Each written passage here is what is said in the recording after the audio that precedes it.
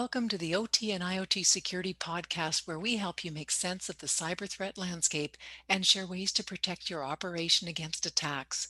I'm your host, Sandra Keene, and today we're looking at what happened during the recent breach of widely used security cameras. As you probably heard, IoT security camera provider Verkada was the target of an attack.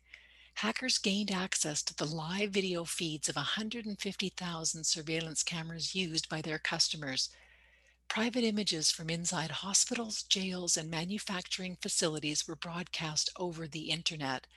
The attack shows the risks involved in leveraging IoT devices within business operations. So, how did it all happen? Verkada released information indicating that the attackers gained access to an internet exposed server used by its support team to carry out maintenance on cameras. Within this system, intruders gained privileged account credentials that eventually allowed them to access the surveillance cameras deployed at thousands of customer sites. In addition to acquiring video streams, the attackers executed shell commands on the breached cameras. This is really concerning because it's unlikely that all Verkada customers deployed the devices in perfectly secured zero-trust environments. Verkada reported that all the shell commands issued through the internal tool were logged, but from the point of view of a breached customer, this information might not be enough for them to investigate further and understand if the malicious actor had a secondary goal in mind. Furthermore, it's not unusual for those with red team experience to prepare an engagement where the only entry point is represented by a shell on an IoT device. In this case, it's typical practice to upload the tools required for lateral movement on a third-party website and then download the tools and run them from the IoT device based on the specific need. The other important factor here is timing. Reacting quickly to a cyber incident, and preferably as soon as your system detects evidence, is critical. We've seen several attacks where the threat actors didn't care about being detected in the future as long as their overall goal was achieved. It's important to note that while we're discussing Verkada today, tomorrow it will be a different vendor and a different attack. Sadly, as with many cyber attacks, this one was preventable. How so? A security team armed with the right tools, namely network monitoring software, could have prevented the attack from happening. The Nozomi Networks Labs team tested a Verkada D40 camera in their isolated IoT network environment.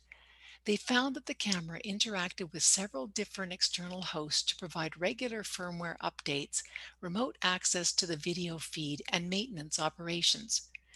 An effective network learning system would know that the communication with api.control.verkada.com, and index.control.verkada.com over HTTPS is expected for this device and use it as a behavior baseline. Any action that deviates from the established baseline would be flagged as an alert. For example, if an attacker remotely accessed a shell running on the device through the vendor's interface. To further compromise the target network using the camera as a launchpad, an attacker would have to perform reconnaissance to better understand its target. This would involve activities such as port scanning or credential guessing against hosts inside the local network. Both are clear deviations from the device's established baseline behavior and would generate anomaly alerts. To help eliminate noise and reduce anomaly alerts to only the incidents that need attention, it's important for the monitoring solution to receive regular device profile updates. The Nozomi Network solution, for example, includes an asset intelligence service that ensures accurate anomaly alerts. Visibility into other activity is as important as identifying the initial attack vector.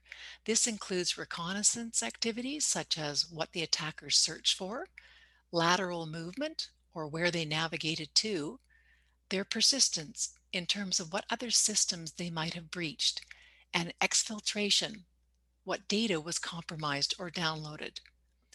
If a behavior monitoring and anomaly detection tool had been in place before infection, a victim's cybersecurity team would have received an alert on the initial connection attempts from the infected device.